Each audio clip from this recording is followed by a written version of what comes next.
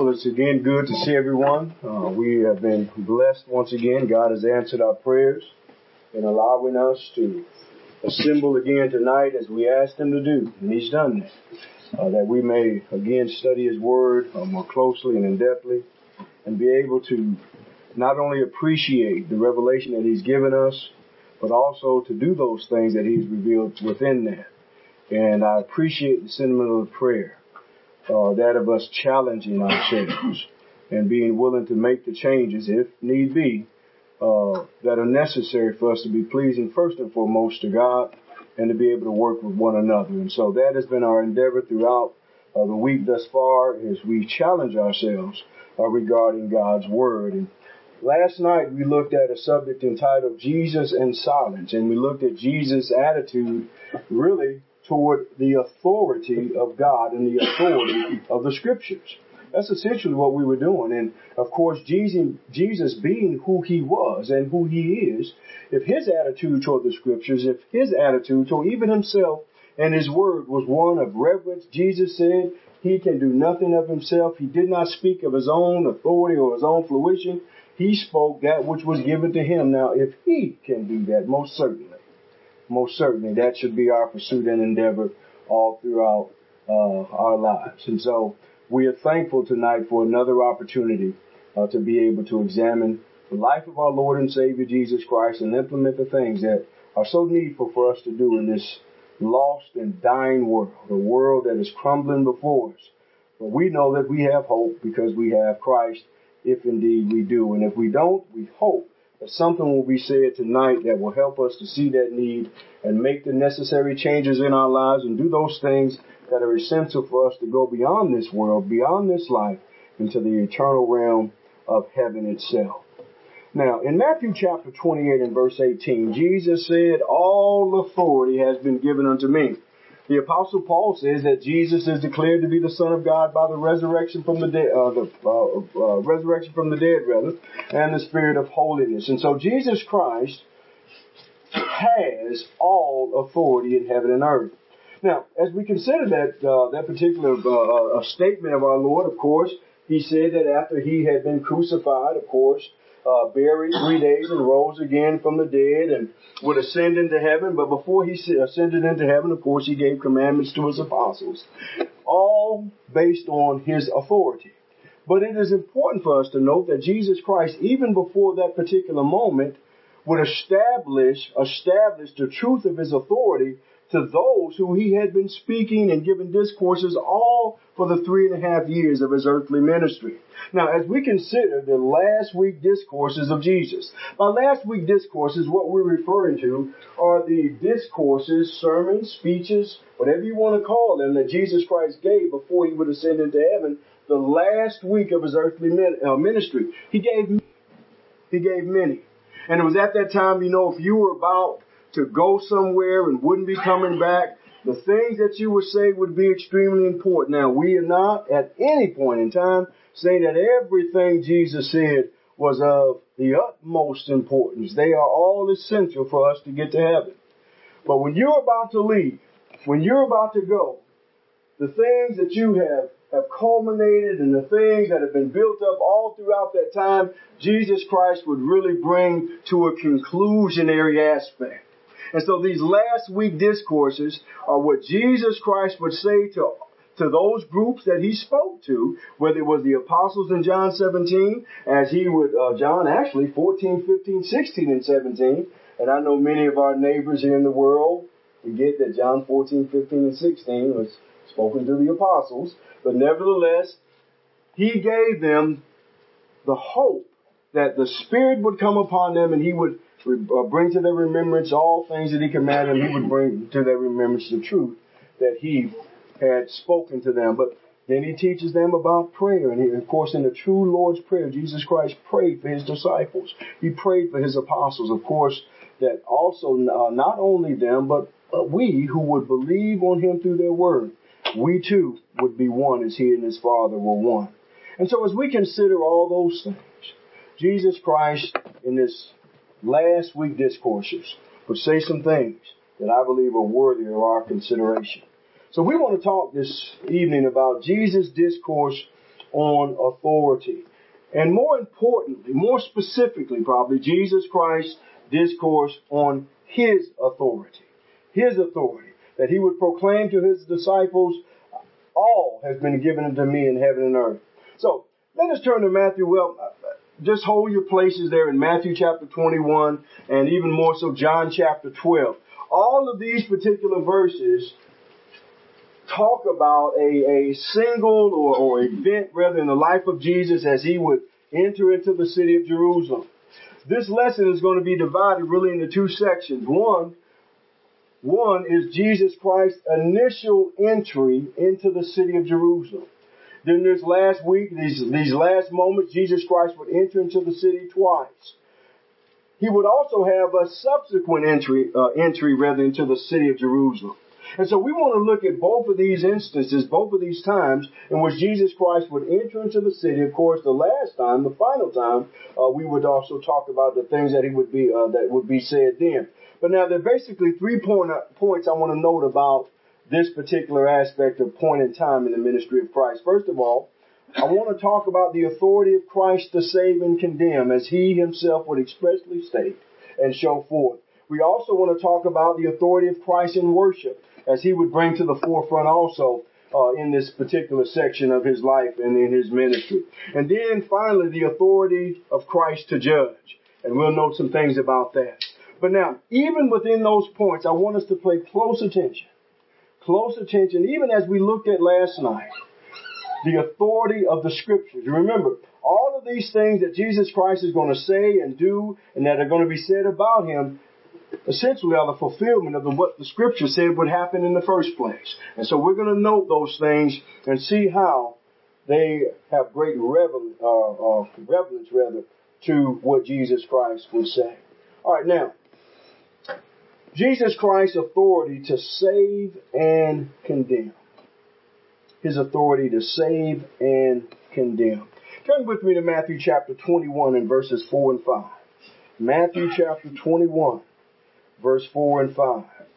As Jesus Christ would enter into the city of Jerusalem, this first time for this particular event. Remember, Jesus Christ had entered into the city of Jerusalem numerous times, and even as he was being brought up as a child, his parents were faithful Jews, so they were going to take him to Jerusalem, and the occasion where God would command the Israelites to come to the city of Jerusalem for those specifically, primarily 3 feast days and observances that would take place there in the city of Jerusalem as commanded by God. So this wasn't Jesus' first time in the city of Jerusalem, but it was that first after the subsequent time that he, of course, would be delivered by the Jews. So in Matthew chapter 21, we see in verse 4 and 5.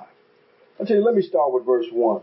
And when they drew nigh unto Jerusalem and were come to Bethany unto the Mount of Olives, then sent Jesus 2 disciples, saying, Go into the village over against you, and straightway you shall find a donkey, and a colt with her. Loose them, and bring them unto me.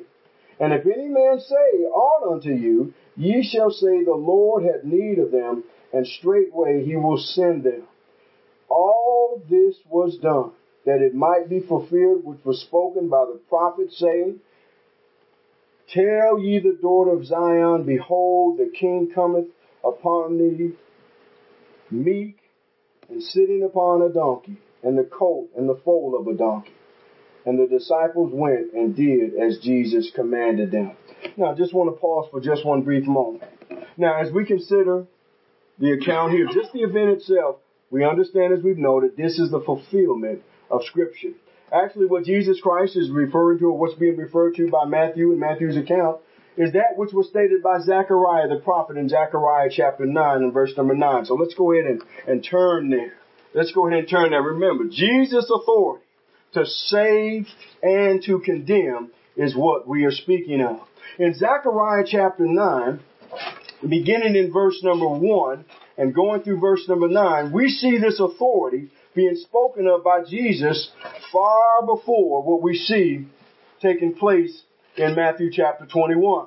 The prophet Zechariah, of course, as we know, a prophet of the return, as he's referred to, would state this about the Lord, the Messiah, the Christ. The burden of the Lord, the word rather of the Lord in the land of Hadrach and Damascus shall be the rest thereof, when the eyes of man, as all the tribes of Israel, shall be toward the Lord. And Hamath also shall border thereby, Tyrus and Zidon, though it be very wise. And Tyrus did build herself a stronghold, and heaped up silver as the dust, and fine gold as the mire in the streets. Behold, the Lord will cast her out, and he will smite her power in the sea, and he shall be devoured with fire. Askelon shall see it, and fear. Gaza also shall see it, and be very sorrowful.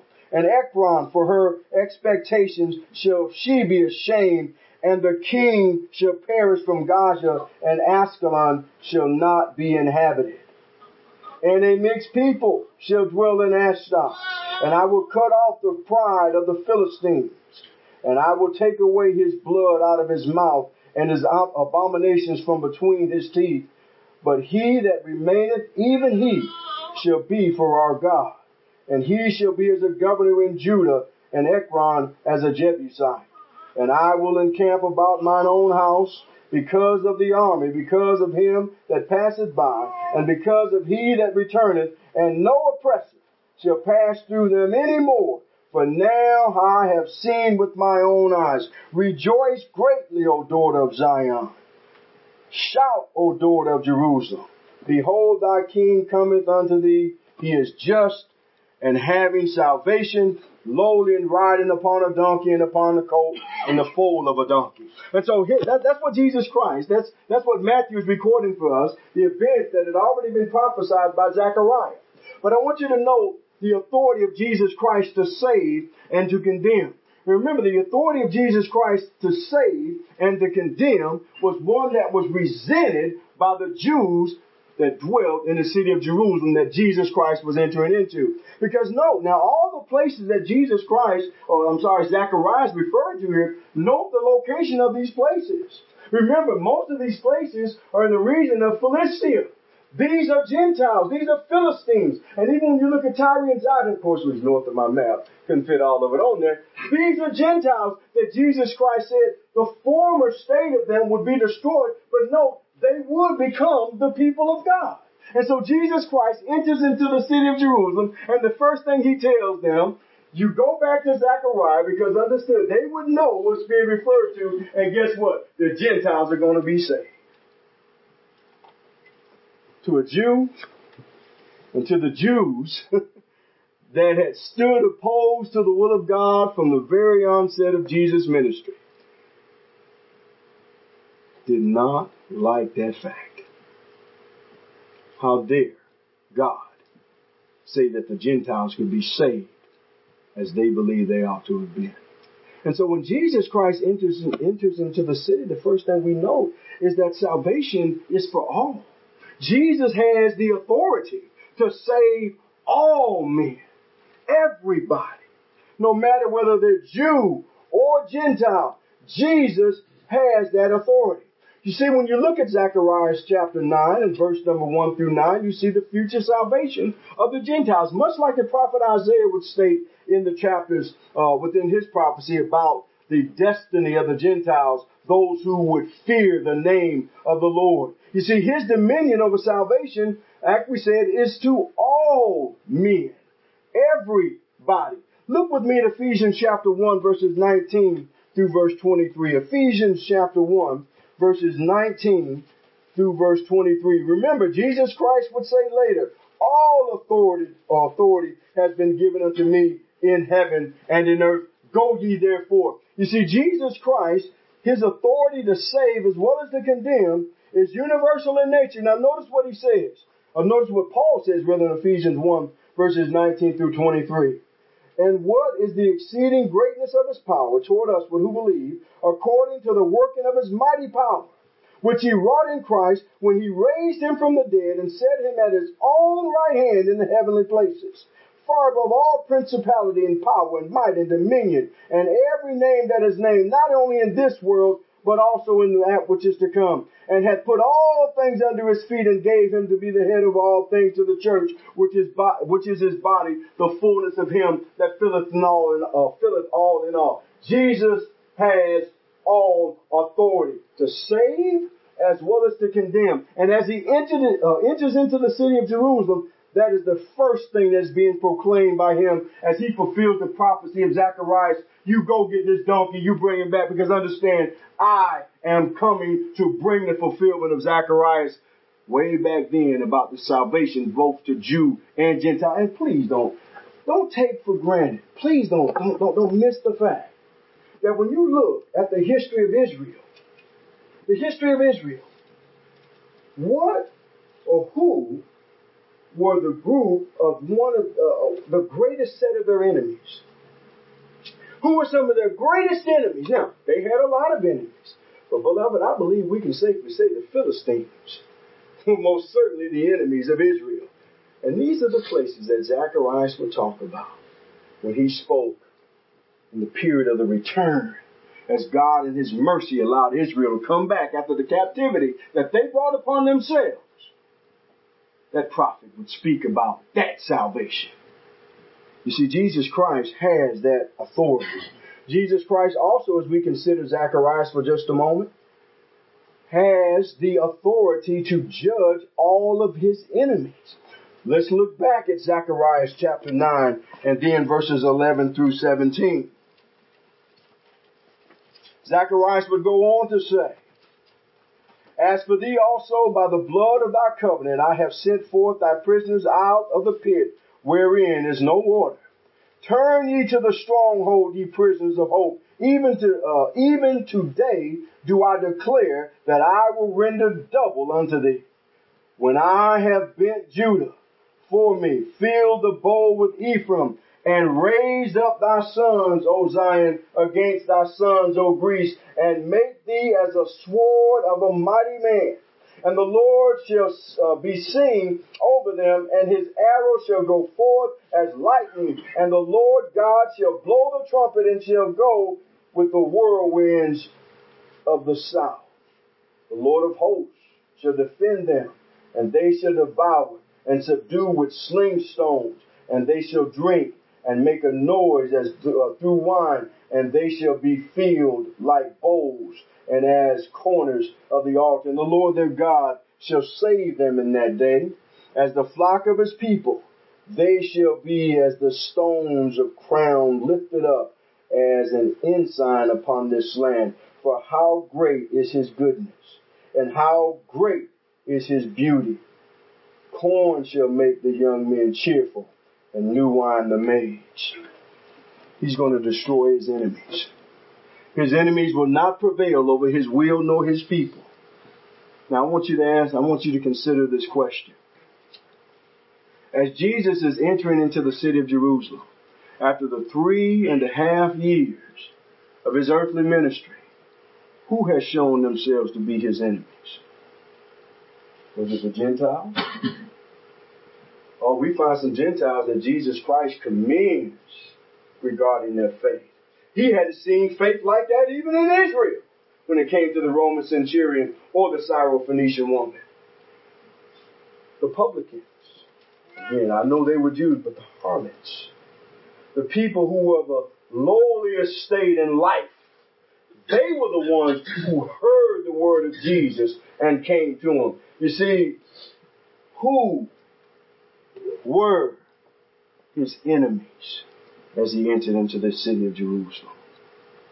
Now remember, we're going to Zacharias. That's what's being referred to here. That's what Jesus or Matthew is pointing his readers to.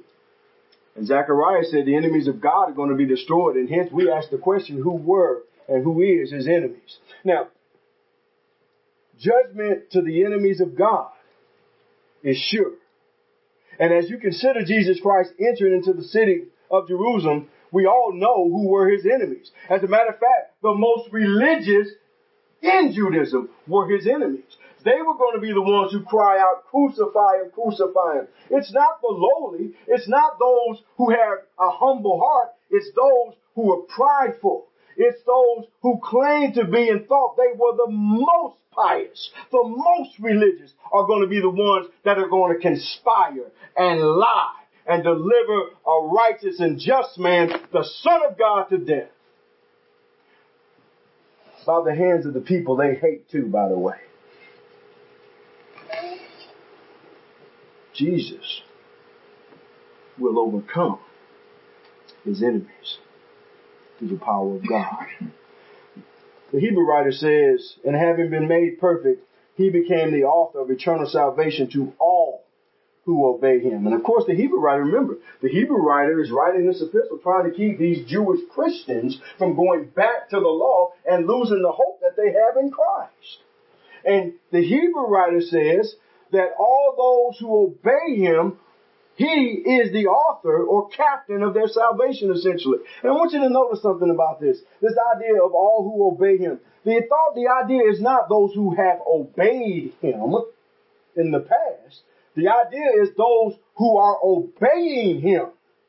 You see, we must remember that we have to be in a constant state of faithfulness. And as we talked about last night, and I believe all throughout the week thus far, we're not talking about perfection and us being infallible and flawless. No, a state of faithfulness is those who recognize their need for God. And when things are not as God would have them, they repent of those things when they're in sin. They turn away from those things that are contrary to God. And that's not a one-time event. That is a continual and constant state of mind that we are going to repent and be a repentant people, a humble people, and depend on the mercy and goodness of our God as he will allow his blood, the blood of his Son, to cleanse us of all unrighteousness. It's those who are obeying him that he is the author of their eternal salvation. And those Jewish Christians in this epistle,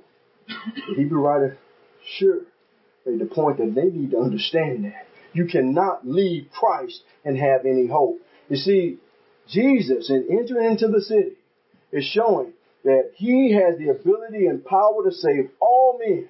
And those who will not be saved by him are those who have rejected him. And note, whoever they are.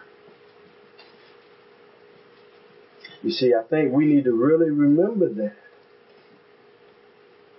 Because oftentimes, I'm not saying all the time, and I'm not saying all Christians. But beloved, many Christians believe that since they've been baptized years ago, they're straight for life. I believe there are many, many Christians who have accepted a very subtle, very underlying, very concealed belief in Calvinism. Oh, they wouldn't dare say it. Oh, no. Oh, they wouldn't dare state that verbally. But all we got to do is look at their lives. Don't they believe it? Now, yeah, well, it may not be you. Amen. Thank God. But there are many Christians who live as if they're Calvinists. Once saved, always saved. There's no way I'm going to lose my hope. And it's evident by how they act toward God and the authority of Christ. And they can be so religious. Oh, boy, they don't ever miss a service. That's wonderful, by the way. Amen. But I think oftentimes we believe that's all that entails Christianity. When you look at the New Testament, you look at the book of Acts per se. Beloved, tell me how much of this inspired book is dedicated to the assembly of the saints. Think about it. Not saying that that's not significant. Essential. Yes, we have Acts 2:42. We have other places, Acts 5, Acts 4. All these different places here talk about the assembly. Acts 20 verse 7. We don't doubt any of those things. But now, when you compare that with the entirety of the book, how much of the book is dedicated to the assembling together of the saints? It's amazing that we oftentimes as evangelists have to go through so much effort and work trying to convince people they need to come to worship.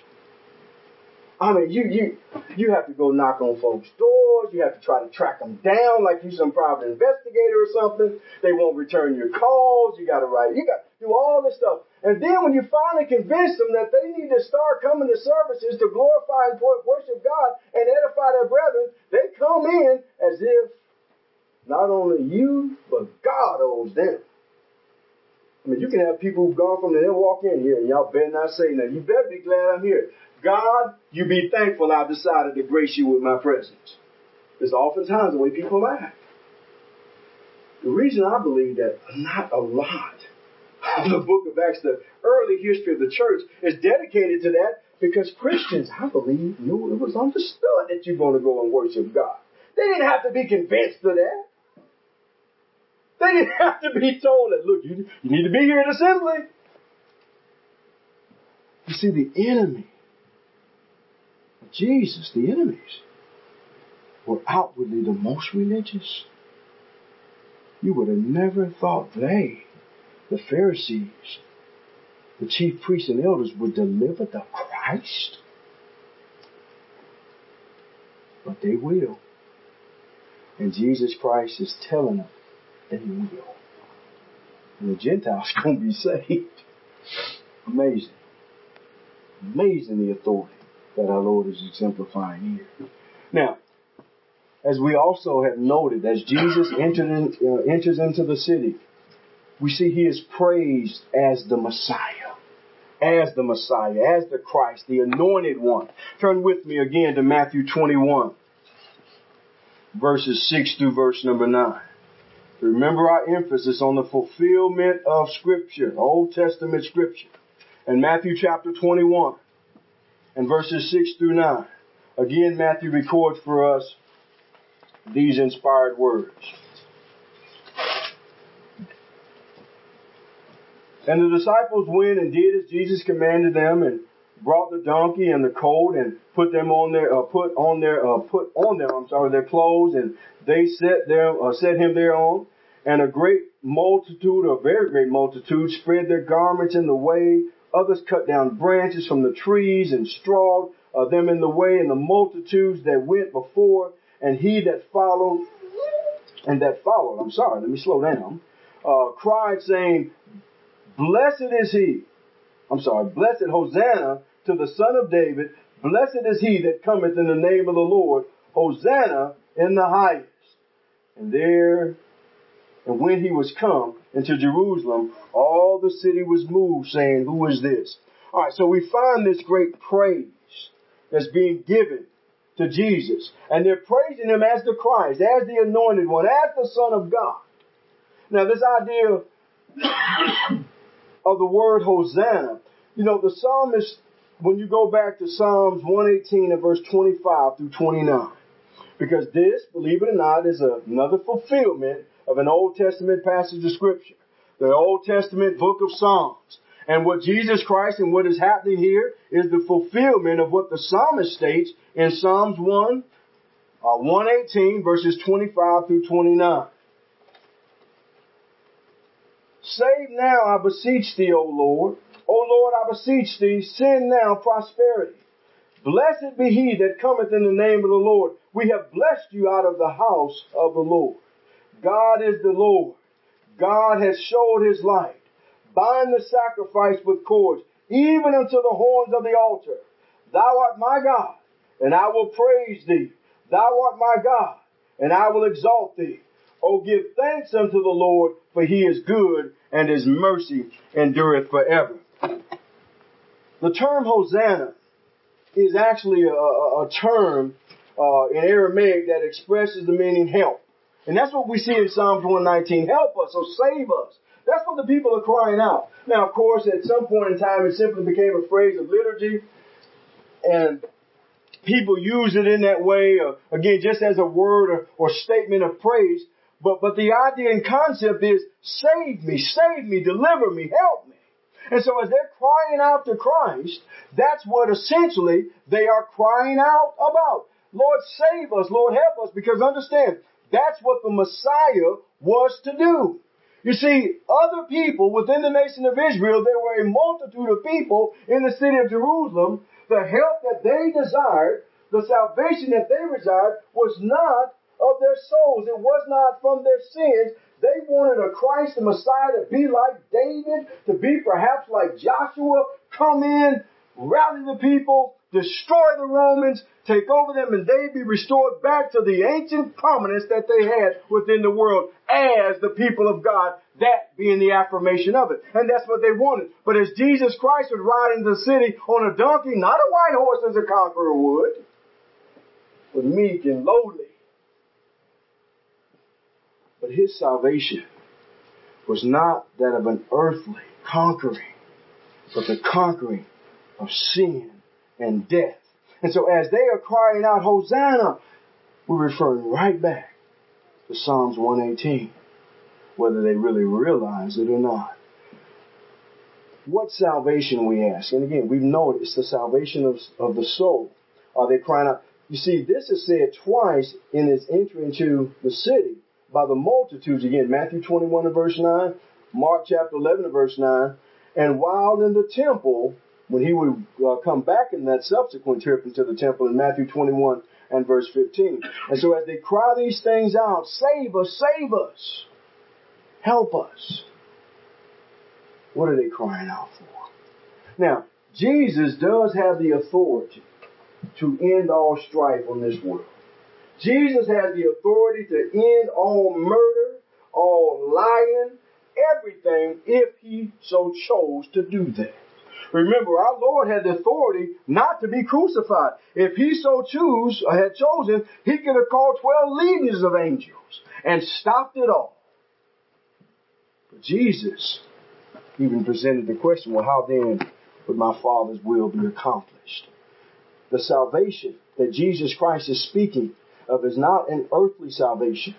As Jesus Christ showed his authority, remember, all who submit to the authority of Jesus Christ, Paul says in Romans, they cannot be taken out of the Father's hand. But the salvation that Jesus Christ is talking about is that of eternal salvation, the salvation of the soul.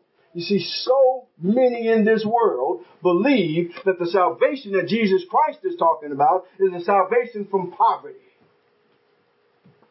The salvation from sickness and disease and strife.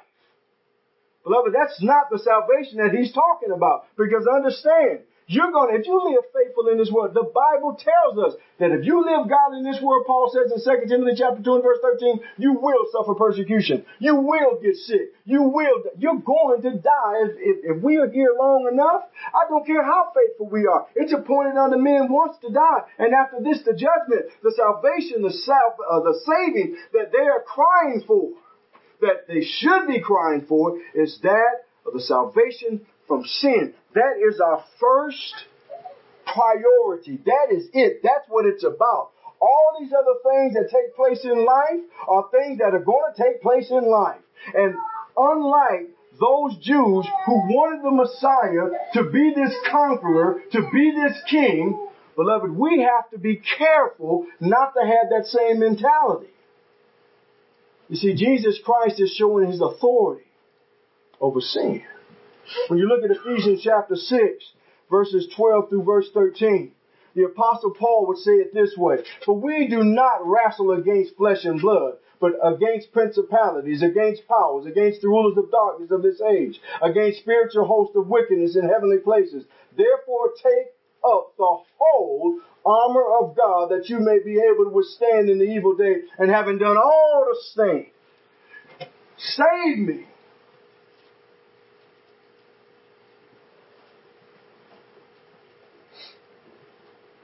Beloved, oftentimes, if we're not careful, our crying out, Hosanna, is for God to save us from the earthly things that are going to inevitably take place.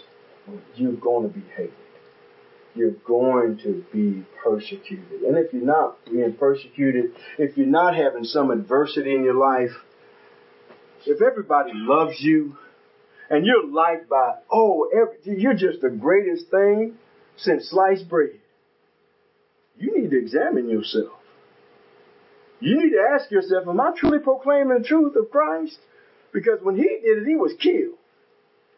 I have to ask myself, if everybody loves me, if the world loves me, What am I not saying, or what am I not doing? God did not come to save you from being disliked and being hated. He did not come to save you from that. And by the way, we don't fight or wrestle or war against flesh and blood, brethren. Brethren. I think sometimes we think our enemy is each other. If that's the case, I have shame on us. Paul said, look, you're not wrestling against flesh and blood. And when we are warring against these principalities and powers, we have to understand when people are doing those things that are contrary to God, and you're doing things that are in accordance with God, yes, there's going to be adversity. But they're working with a power that they don't fully understand. Even among us. We're not fighting against each other, but hopefully we should be fighting against Satan. The psalmist praises God for his enduring mercy and deliverance from his enemies. When you go back to Psalms 118, look at how many times, just in the initial part of the verse, how we should praise God for his enduring mercy. Give thanks unto the Lord, for he is good, because his mercy endureth forever. Let Israel now say that his mercy endureth forever. Let the house of Aaron now say that his mercy endureth forever. Let them now that fear the Lord say that his mercy endureth forever. I called upon the Lord in distress. The Lord answered me and set me in a large place. The Lord is on my side. I will not fear what man can do unto me. Hosanna. Save me from my own self. If Jesus is our Savior, we don't fear men. We don't fear our enemies. We don't fear what people can do for us because we reverence what God has done for us. That we think about Christianity. Just think about it. Think about it from the standpoint of brethren you know, or a local church, whoever they are, wherever they are, that is full with a group of people who don't fear what men can do to them. Don't have any fear of it whatsoever. You think about how that local church would carry out the work of the Lord. They don't fear that their boss is going to fire them when they schedule to work Sundays or Wednesday. They don't fear that. They don't fear that their neighbor's going to hate them when they tell them the truth. They don't fear the people in the neighborhood are going to start talking about them when they begin to preach the gospel. They are not ashamed in school when their professors and all these people are talking of some of the abominable things that people are doing in this world and it's against God. They don't fear getting in a failing grade. They stand up for the word of God. They don't fear not having friends and losing acquaintances, losing their girlfriend, losing their boyfriend. You don't fear those things. Save us from our own fears, our own apprehension about being faithful. John says in 1 John chapter 3, verses 7 through 9, little children, let no one deceive you. He who practices righteousness is righteous, just as he is righteous. He who sins is of the devil. For the devil has sinned from the beginning. For this purpose the Son of God was manifested, that he might destroy the works of the devil. Whoever has been born of God does not sin, for his seed remains in him, and he cannot sin because he has been born of God. Now, of course, the idea, I hope you do know this, that the idea of he does not sin means he does not continue to sin. He doesn't remain in sin. He doesn't stay in sin. He doesn't dwell in sin. He doesn't live in sin. You know, I personally don't know why Christians run around calling themselves sinners. That doesn't mean we don't sin. But beloved, to be a sinner means to be a sinner. To be in a constant state of sin. To expect to sin. Now again, we're going to do it. The Bible says so. But beloved, I don't enter into a day, well, I wonder what sin I'm going to commit today. I don't enter no day like that. I hope you don't either. Jesus came to destroy the works of the devil. And we have that victory in him. You see, the psalmist praises God for his enduring mercy and deliverance. We have the victory over death itself. In Hebrews chapter 2, verses 14 through 15. Inasmuch then as the children have partaken of flesh and blood, he himself likewise shared in the same, that through death he might destroy him who had the power of death, that is the devil, and release those who through fear of death were all their lifetime subject to bondage. The Apostle Paul says in 1 Corinthians 15, verses 25 through verse 27, for he must reign till he has put all enemies under his feet. The last enemy that will be destroyed is death. For he has put all things under his feet. But when he says all things are put under him, it is evident that he who put all things under him is accepted, approved. You see, they praise Jesus for being the Messiah, the Son of David, the Son of Abraham, Matthew would say previously. You see, the psalmist praises God for that. In Matthew chapter 23 and verse 39, remember when the psalmist said, blessed is he that comes in the name of the Lord. That statement is a phrase, or that phrase is used in other places in the Bible. As a matter of fact, this phrase is stated 3 times in the Psalm, and each time, guess what it's referring to? The destruction of his enemies. The destruction of his enemies. When you look at for example, in verse 6, the Lord is on my side, I will not fear, what can man do unto me? Then look at verse number 10. All nations compass me about, but in the name of the Lord I will destroy them. Verse 11, they compass me about, they compass me about, but in the name of the Lord I will destroy them. They compass me about like bees. They are quenched as the fire of thorns. For in the name of the Lord I will destroy them. Now remember, this is the song that's being referred to. Hosanna, Hosanna. Save us, save us. This is that same song. And in the name of the Lord, in these instances, they're referring to the destruction of the enemies of the people of God. Now I want you to consider this for a moment. When did Jesus say this? Well, when you look at Matthew chapter 23, now we asked the question earlier, who are the enemies? Who are the ones that are opposed to God's will as he enters into the city of Jerusalem? Well, in Matthew chapter 23 and verse number 39, we remember the words of our Lord, and let us even start with verse number 35, if you don't mind. That in you, and again, talking about that generation, may come all the righteous blood shed upon the earth, from the blood of righteous Abel unto the blood of Zacharias, son of Berechiah, whom ye slew between the temple and the altar. Verily I say unto you, all these things shall come upon this generation. O Jerusalem, Jerusalem, thou that killest the prophets, and stonest them that are sent unto thee.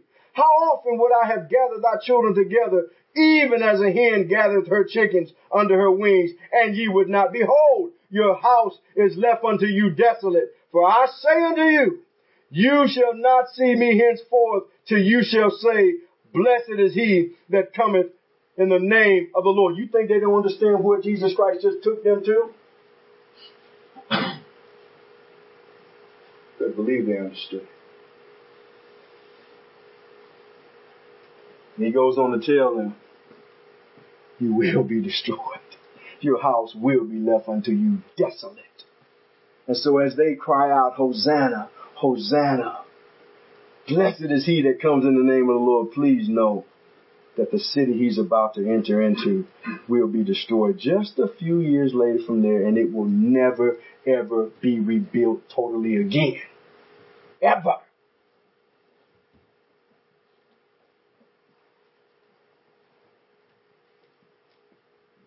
Second, his authority over worship. As Jesus would enter into the city, one of the first things Jesus would do in verse 12 through 17 of Matthew 21 is he would address and signify his authority over worship. In Matthew 21 and verses 12 through 17, and Jesus went into the temple of God and cast all them out that sold and bought in the temple, and overthrew the tables of the money changers and the seats of them that sold doves, and said unto them, It is written, My house shall be called the house of prayer, but ye have made it a den of thieves. And the blind and the lame came unto him in the temple, and he healed them. And when the chief priests and the scribes saw the wonderful things that he did, and the children of Israel, children were saying into the temple, remember the second time we talked about the statement or phrase of praise, so to speak, Hosanna to the Son of David. They were sore displeased. And he said unto him, and they said unto him, Hearest thou what these say? And Jesus said unto them, Yea, have ye never read, Out of the mouth of babes and sucklings thou hast perfected praise? Psalms 8 and verse 2. And he left them and went out of the city into Bethany, and he lodged there. Jesus entered into the city of Jerusalem, went into the temple. He cast out the money changers, those who were selling things and doing things that they ought not to have been doing in the temple. Now, the idea of a house of prayer doesn't mean that you're only to pray in the temple. We know sacrifice were offered in the temple. It's just a synecdoche. In other words, it's something that represents something else. What he's saying essentially is, look, my house should be called a house of prayer, but you've made it a den of thieves. It's a place of worship. It's a place of worship. It's not for what you're doing. Now, remember when the lame and the blind came in, they were healed in the temple. Oh yeah, they were healed. See, that's what the place of God ought to be, a place for healing. Not a place of merchandise and a place of recreation and social activities and fun and frolic and baseball and softball and football and barbecues and trips to Six Flags and Disney World and all that. While people are dying in sin. Christians out playing and frolicking around. Like, we don't have better things to do. Now, individually, hey, that's your responsibility to entertain your family, entertain your children, to educate your children. But in God's house, God has designated that the local church be the pillar and ground of the truth, not a playground. And these are Jews who are going to condemn Jesus for telling the truth, and they are doing things that are unauthorized. And Christ, with his authority and by his authority, showed them such was the case. You see, his authority in worship is what we need to adhere to. Jesus healed those who were in need of healing. That's what we need to be doing. And no, I'm not talking about physical healing. Again, those miracles were to confirm the word of God and those who spoke and represented the word of God. That's what that was about. But we, regarding spiritual healing, is what we're to be about. The Lord's business and helping people be saved from their sins. You see, Israel had gone so far. Now remember, look at Zacharias. The prophet of the return are one of them, along with Malachi and Haggai. They had lost sight of what's important. Now, what Jesus does is he gives some parables. First of all, before he cursed the fig tree. And then I'll let you read that in Matthew 21, 17 through 21, Mark 11, 12 through 14. But now, remember, I believe as you look at this event, this represented the lack of Israel bearing fruit. That's what that was about in Luke chapter 13, verses 6 through 9. So when Jesus Christ cursed this fig tree, they are not bearing fruit. They are not doing what God commanded that they do. You go back to Exodus chapter 19, verses 5 and 6. Remember, Israel was to be a peculiar people, a holy nation, a holy people, a nation of priests. That's what they were to be. They gave an oath. They acknowledged that they would obey the commandments of God. And what did they become? They became idolaters just like the nations round about them. And God chastised them. Israel represented those who did not bear fruit. He teaches in the temple, again, as we notice in chapter 21, verse 23, the first part of the verse, as well as in Luke chapter 20, verse number 1. You see, the Jewish leaders, as he would go, and remember, this was his subsequent trip, entrance into the temple. Yeah, when he left and did all that, he came right back. He came right back to the temple. And as he entered into the temple that second time, they would ask him, by what authority do you do these things as he would teach in the temple? Remember, Jesus Christ had cleansed the temple before.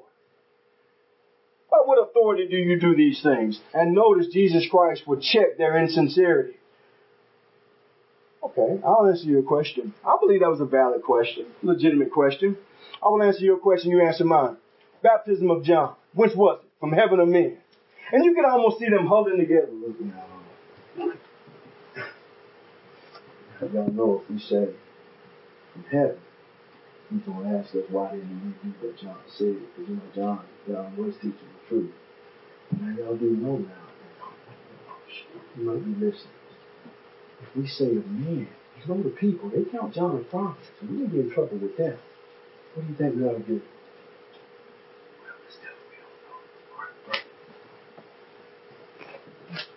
We cannot tell. And Jesus does not argue with the insincere. He'll try to convince the insincere. I need to tell you by what authority I do these things. I don't have time for that. God, so many times we spend time trying to convince and convert the insincere.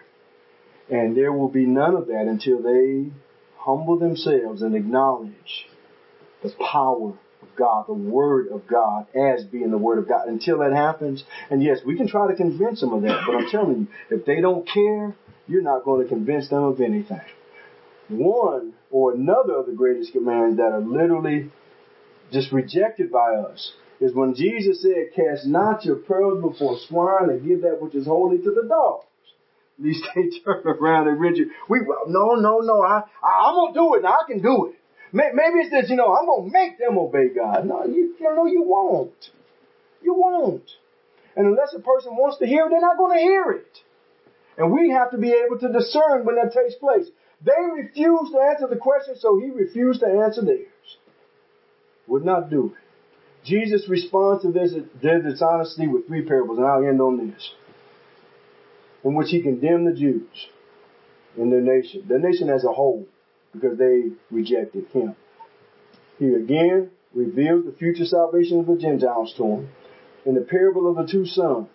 And I'm just going to leave the reading to you for time's sake, but I hope you'll do that. Remember, one of those sons, I believe, represented the Jews. I believe one represented the Gentiles. The Jews said they were going to do what God said and did not. How long had they been waiting for the Messiah and stating how they were faithful to God and how they were the people of God and how God loved them, and he did. But then when the Messiah came, the Messiah did not represent what they wanted the Messiah to be. Much like people today, Jesus in the scriptures are not what people want Jesus to be. He is not what people desire him to be. They don't desire what he has. They don't want it. That's why people have to, and you think about this from a figurative standpoint. They have to do what the Jews did in order to live the way they want to live. They have to destroy Jesus. They have to crucify Jesus. They have to kill Jesus for them to be able to worship the way they want to worship, talk the way they want to talk, live how they want to live, dress how they want to dress, do all the things that they want to do. What they have to do is go in this book and they have to destroy the Jesus of this book. They have to change things and twist things and alter things and take things and try to contradict the Word of God with itself and make Jesus something out that they want him to be. Oh, Jesus does love. But Jesus does not let you do whatever you want to do. And so they have to go in and say, well, now, they got to kill him. They can't have this Jesus ruling their lives and keeping them from true happiness. Let them tell it. And we can't be like that. We are the people of God if we are members of the Lord's church. If we have obeyed the gospel of Jesus Christ, we can't crucify Jesus because we don't like what he's saying.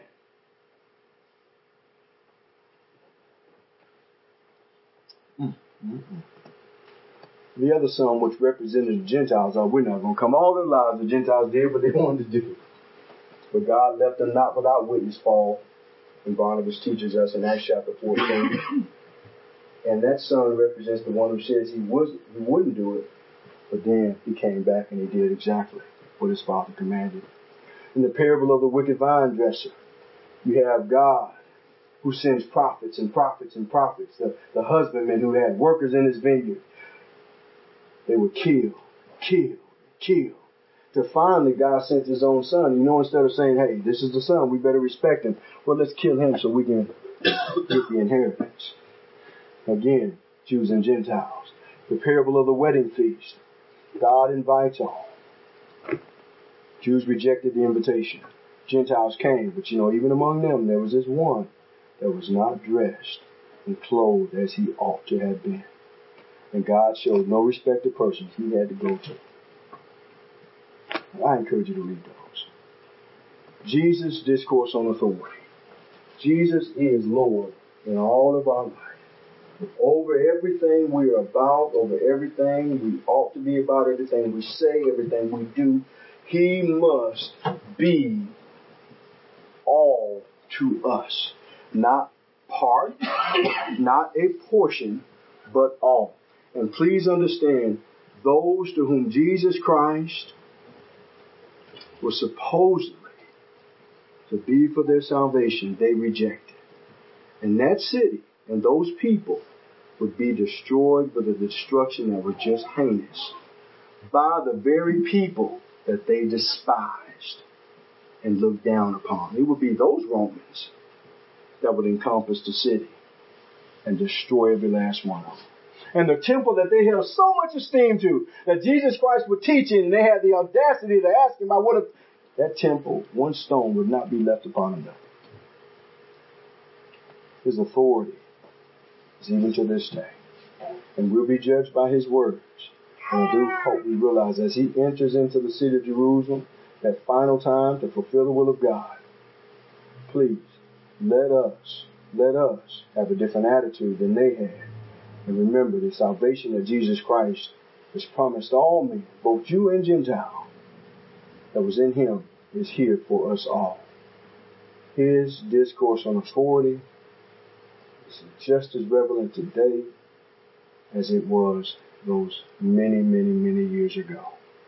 If we're here today and we can help you to submit yourself to that authority, we encourage you to come. We encourage you to accept what the Bible says about Jesus, that he came to save you from your sins, from eternal condemnation. No, we're going to go ahead and tell you. But see, you have to have faith. You must be willing to repent of your sins, confess Christ before men, as we've talked about throughout the week. And yes, you're going to be baptized. And what's going to happen is you're going to be crucified with Christ. You're going to be buried with him. And you're going to be raised to walk in newness of life. And as we emphasize newness of life, not the oldness of death, you are going to be a new creature in Christ. You're going to live faithfully and grow in the grace and Lord, in the knowledge of your Lord and Savior Jesus Christ throughout the remainder of your life, that you may again lay hold on eternal life and have that hope and assurance through Christ for that life after this life. But I'm going to tell you, that does not mean that you're not going to have difficulties in this world. That does not mean you're not going to get sick. That doesn't mean everybody's going to love you. Most people are going to hate you if you stand for the truth. It does not mean that you're going to live a carefree life, full of tranquility, no problems, smooth as silk. No. And if it is that way, you really need to question whether you've done what God says, or are doing what God says, probably better stated. But you can have eternal life through him. That is a promise. And God is faithful. He will adhere to that. So we can help you in that endeavor. As a child of God, your faith has not been what it needs to be. Please come as we stand and as we sing. Jesus is tenderly calling me home, calling today, why from the sunshine of love wilt thou roam, farther and farther away, calling today, Jesus is calling.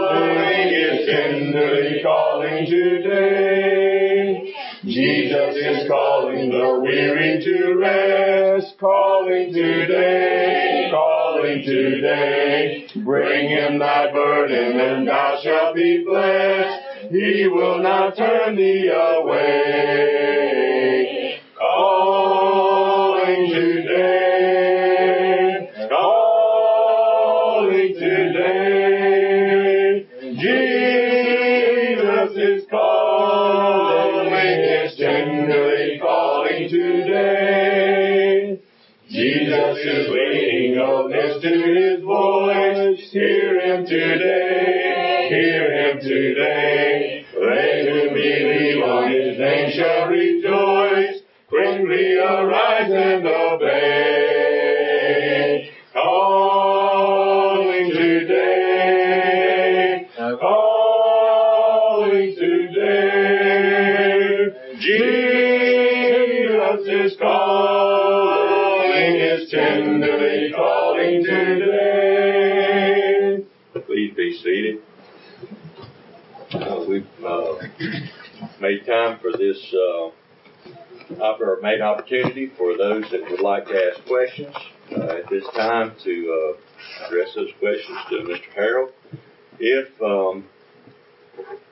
you're uncomfortable with that or you want to talk about this at another time, please make sure you let one of us know, and we'll try to get with you at a time that's more convenient for you in a setting that maybe you're more comfortable with. But if you do have questions, this is what this time is for. Mr. Harold. Anybody?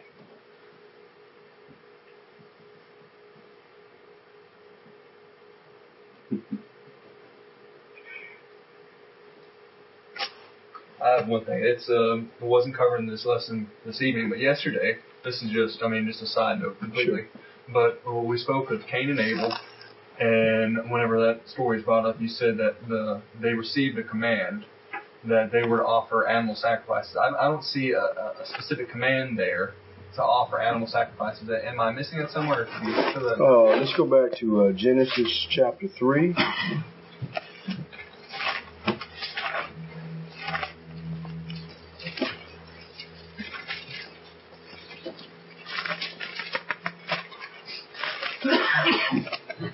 Well, I'm actually sorry. Genesis chapter 4. My apologies. In verse number 4, in verse number 3 rather, and in the process of time it came to pass that Cain brought of the fruit of the ground an offering unto the Lord. And Abel, he also brought of the firstlings of the flock and of the fat thereof. And the Lord had respect unto Abel and to his offering, but unto Cain and to his offering he had no respect. And Cain was very wroth, and his countenance fell. All right, let's turn to Hebrews chapter 11 in conjunction with that.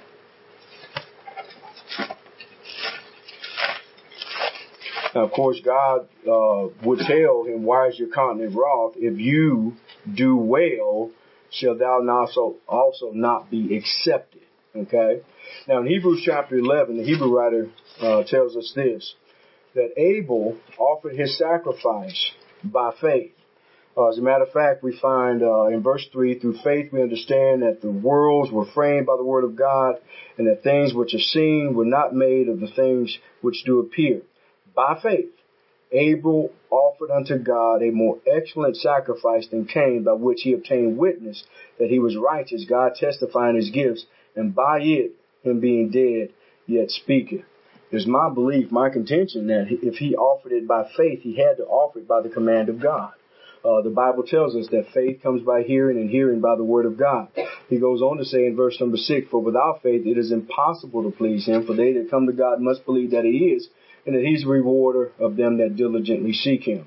And so when we look at all these verses and we note those things, we again conclude, we oftentimes like to call that inference, but we conclude that Abel had been given the command to offer the firstlings of the flock. Remember, the Hebrew writer even says that without the shedding of blood, there is no remission. So that, I believe, is the first animal sacrifice, a command of the animal sacrifice, because of the sin that now had entered into the world. It was offered by faith. And faith, nowhere, biblical faith, is nowhere described as something that is invented in man, but commanded by God. There's no condemnation without law. That's right. In Romans chapter 5. Right. But there's no law, there's no sin. So you can look at it from either one of those men's standpoint. Amen. And be confident. Amen. Amen.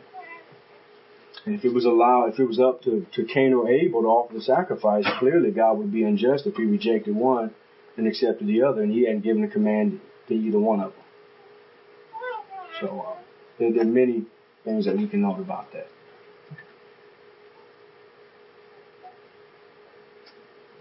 All right. I guess maybe I'm just preaching a little later than what y'all are accustomed to. Y'all don't want to stay here any later, so you don't have any questions. Because I have been asked some questions since I've been here. I don't want to, jump the gun, but I'm hoping they will be asked.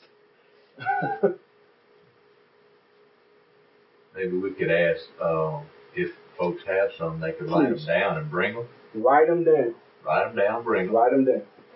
I will do my best. I'm not going to promise you anything. My wife will tell you I have, over my 20 some odd years of preaching, have struggled with the length of my lessons. They are what they are. I hope you can see I don't run down rabbit trails or just keep repeating things over and over again, go off here, go off.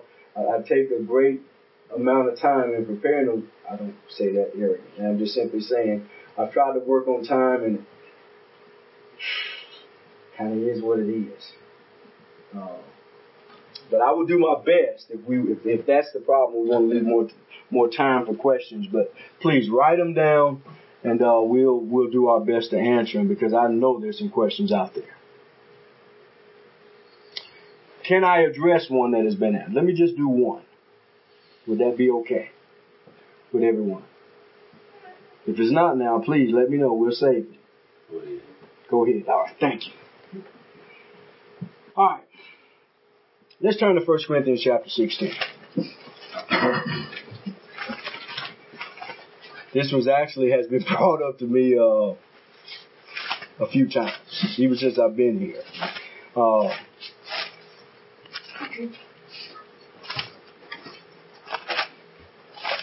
In 1 Corinthians chapter 16, I'm sure we're all familiar with Paul. Of course, the Corinthian epistle has many things that are being discussed. But here in chapter 16, Paul is discussing something that actually been set forth by Paul to the Corinthians as well as other churches regarding the poor saints that were at Jerusalem. And Paul in 1 Corinthians chapter 16, 1 and 2 says, "Now concerning the collection for the saints, as I've given order to the churches of Galatia, even so do ye. Upon the first day of the week, let every one of you lay by in store as God has prospered him, that there be no gatherings when I come." Okay, and we could also continue in that. It's been brought to actually I've had a discussion here, and it's kind of been brought to my attention, and actually I knew this beforehand, that there is the idea, or there's the thought, that from the collective means of a local church, we're not to exercise benevolence to needy saints. Let me ask you this, and who all believes that here?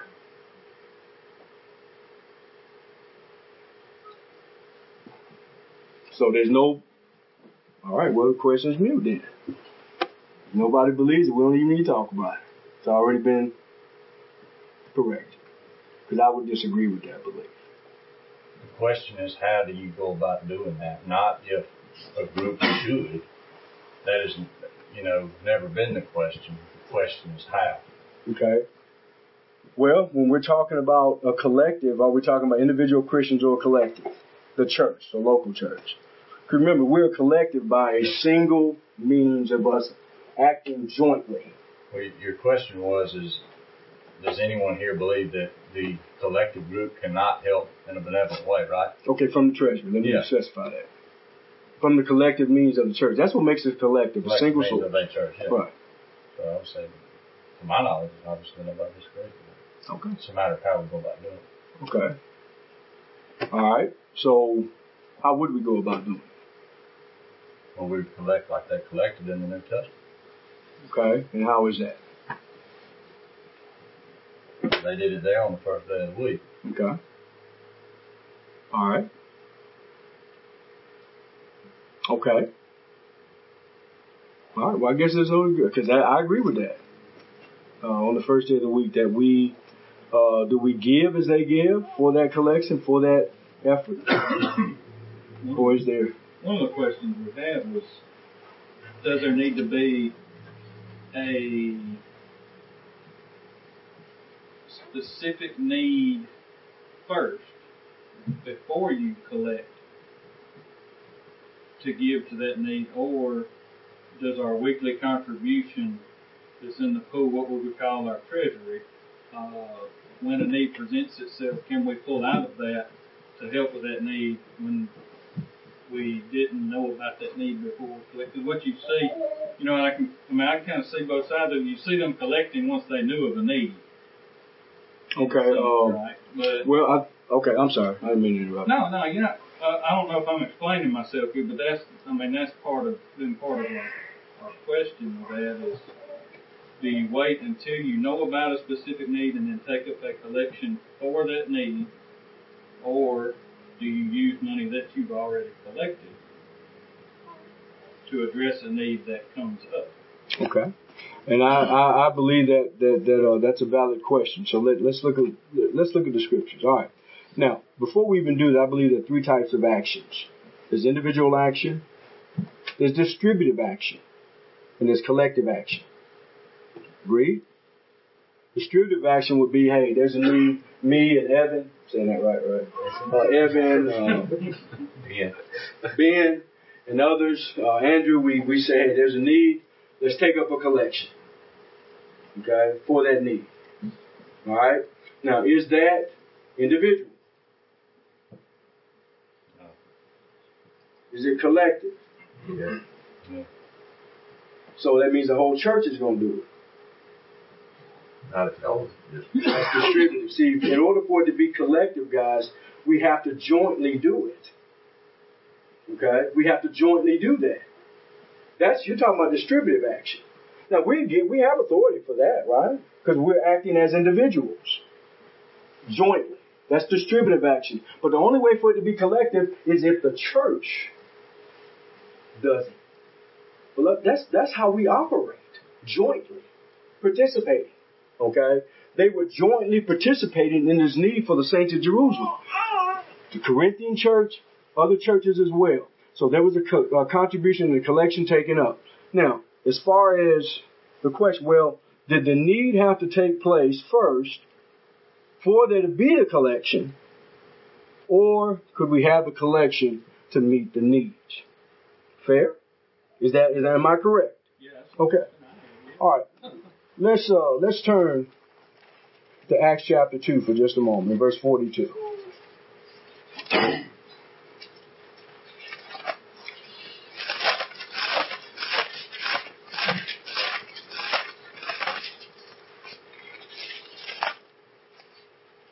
In Acts chapter 2 and verse 42, of course, Luke records for us these things.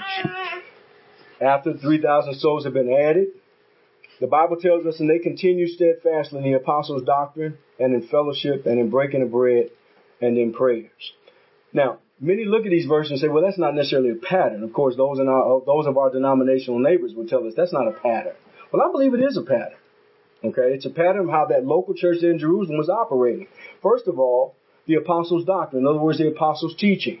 We find in fellowship. Now, again, what's fellowship? Well, no, that just means that, Benny would say, that just means that they were sharing in the apostles' relationship or the relationship that they had with Christ along with the apostles. The word fellowship is the word koinonia. It does refer to a relationship that we may have with one another, but what else does it refer to? Communion. Distribution. Which entails joint participation. Correct? Okay. Let's look at some other verses here. We could go down there right in Acts chapter 2, in verse number, excuse me, I'm sorry. Yeah, go ahead. Go ahead and read that for us. And they began selling their property and possessions and were sharing them all as anyone might have need. Okay. So they sold their possessions and their goods and they parted them to all as every man had need. All right, there was a need. Amen? We agree to that, right? But now, was the contribution that we see there in verse 4, because that's what I believe it was. Okay? Did that have any relevance or bearing on what was being done here in verse 45? Or,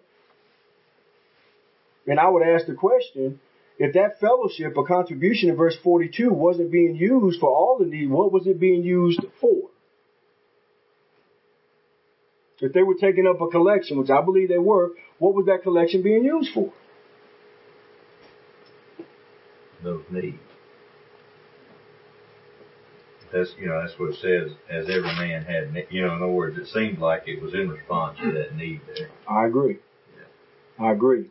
Again, we can go to Acts chapter 5 as well. Acts chapter 4, remember Barnabas, we're aware of him. And, I'll start with verse 34. Neither was there among them that lacked, for as many as were possessors of lands, of houses, sold them and brought the prices of the things that were sold and laid them down at the apostles' feet. And distribution, by the way, there's our word again, okay, was made unto every man according as he had need. Then we also can even turn to Acts chapter 6 to see that there came up a need. There came a need with the Grecian widows being neglected in the daily ministration. They appointed men to take care of this matter, right? Let me ask you something. Did the daily ministration, the daily need to have a daily collecting for that need? Nope. And if so, please show me where we find that. Okay? And going back to the...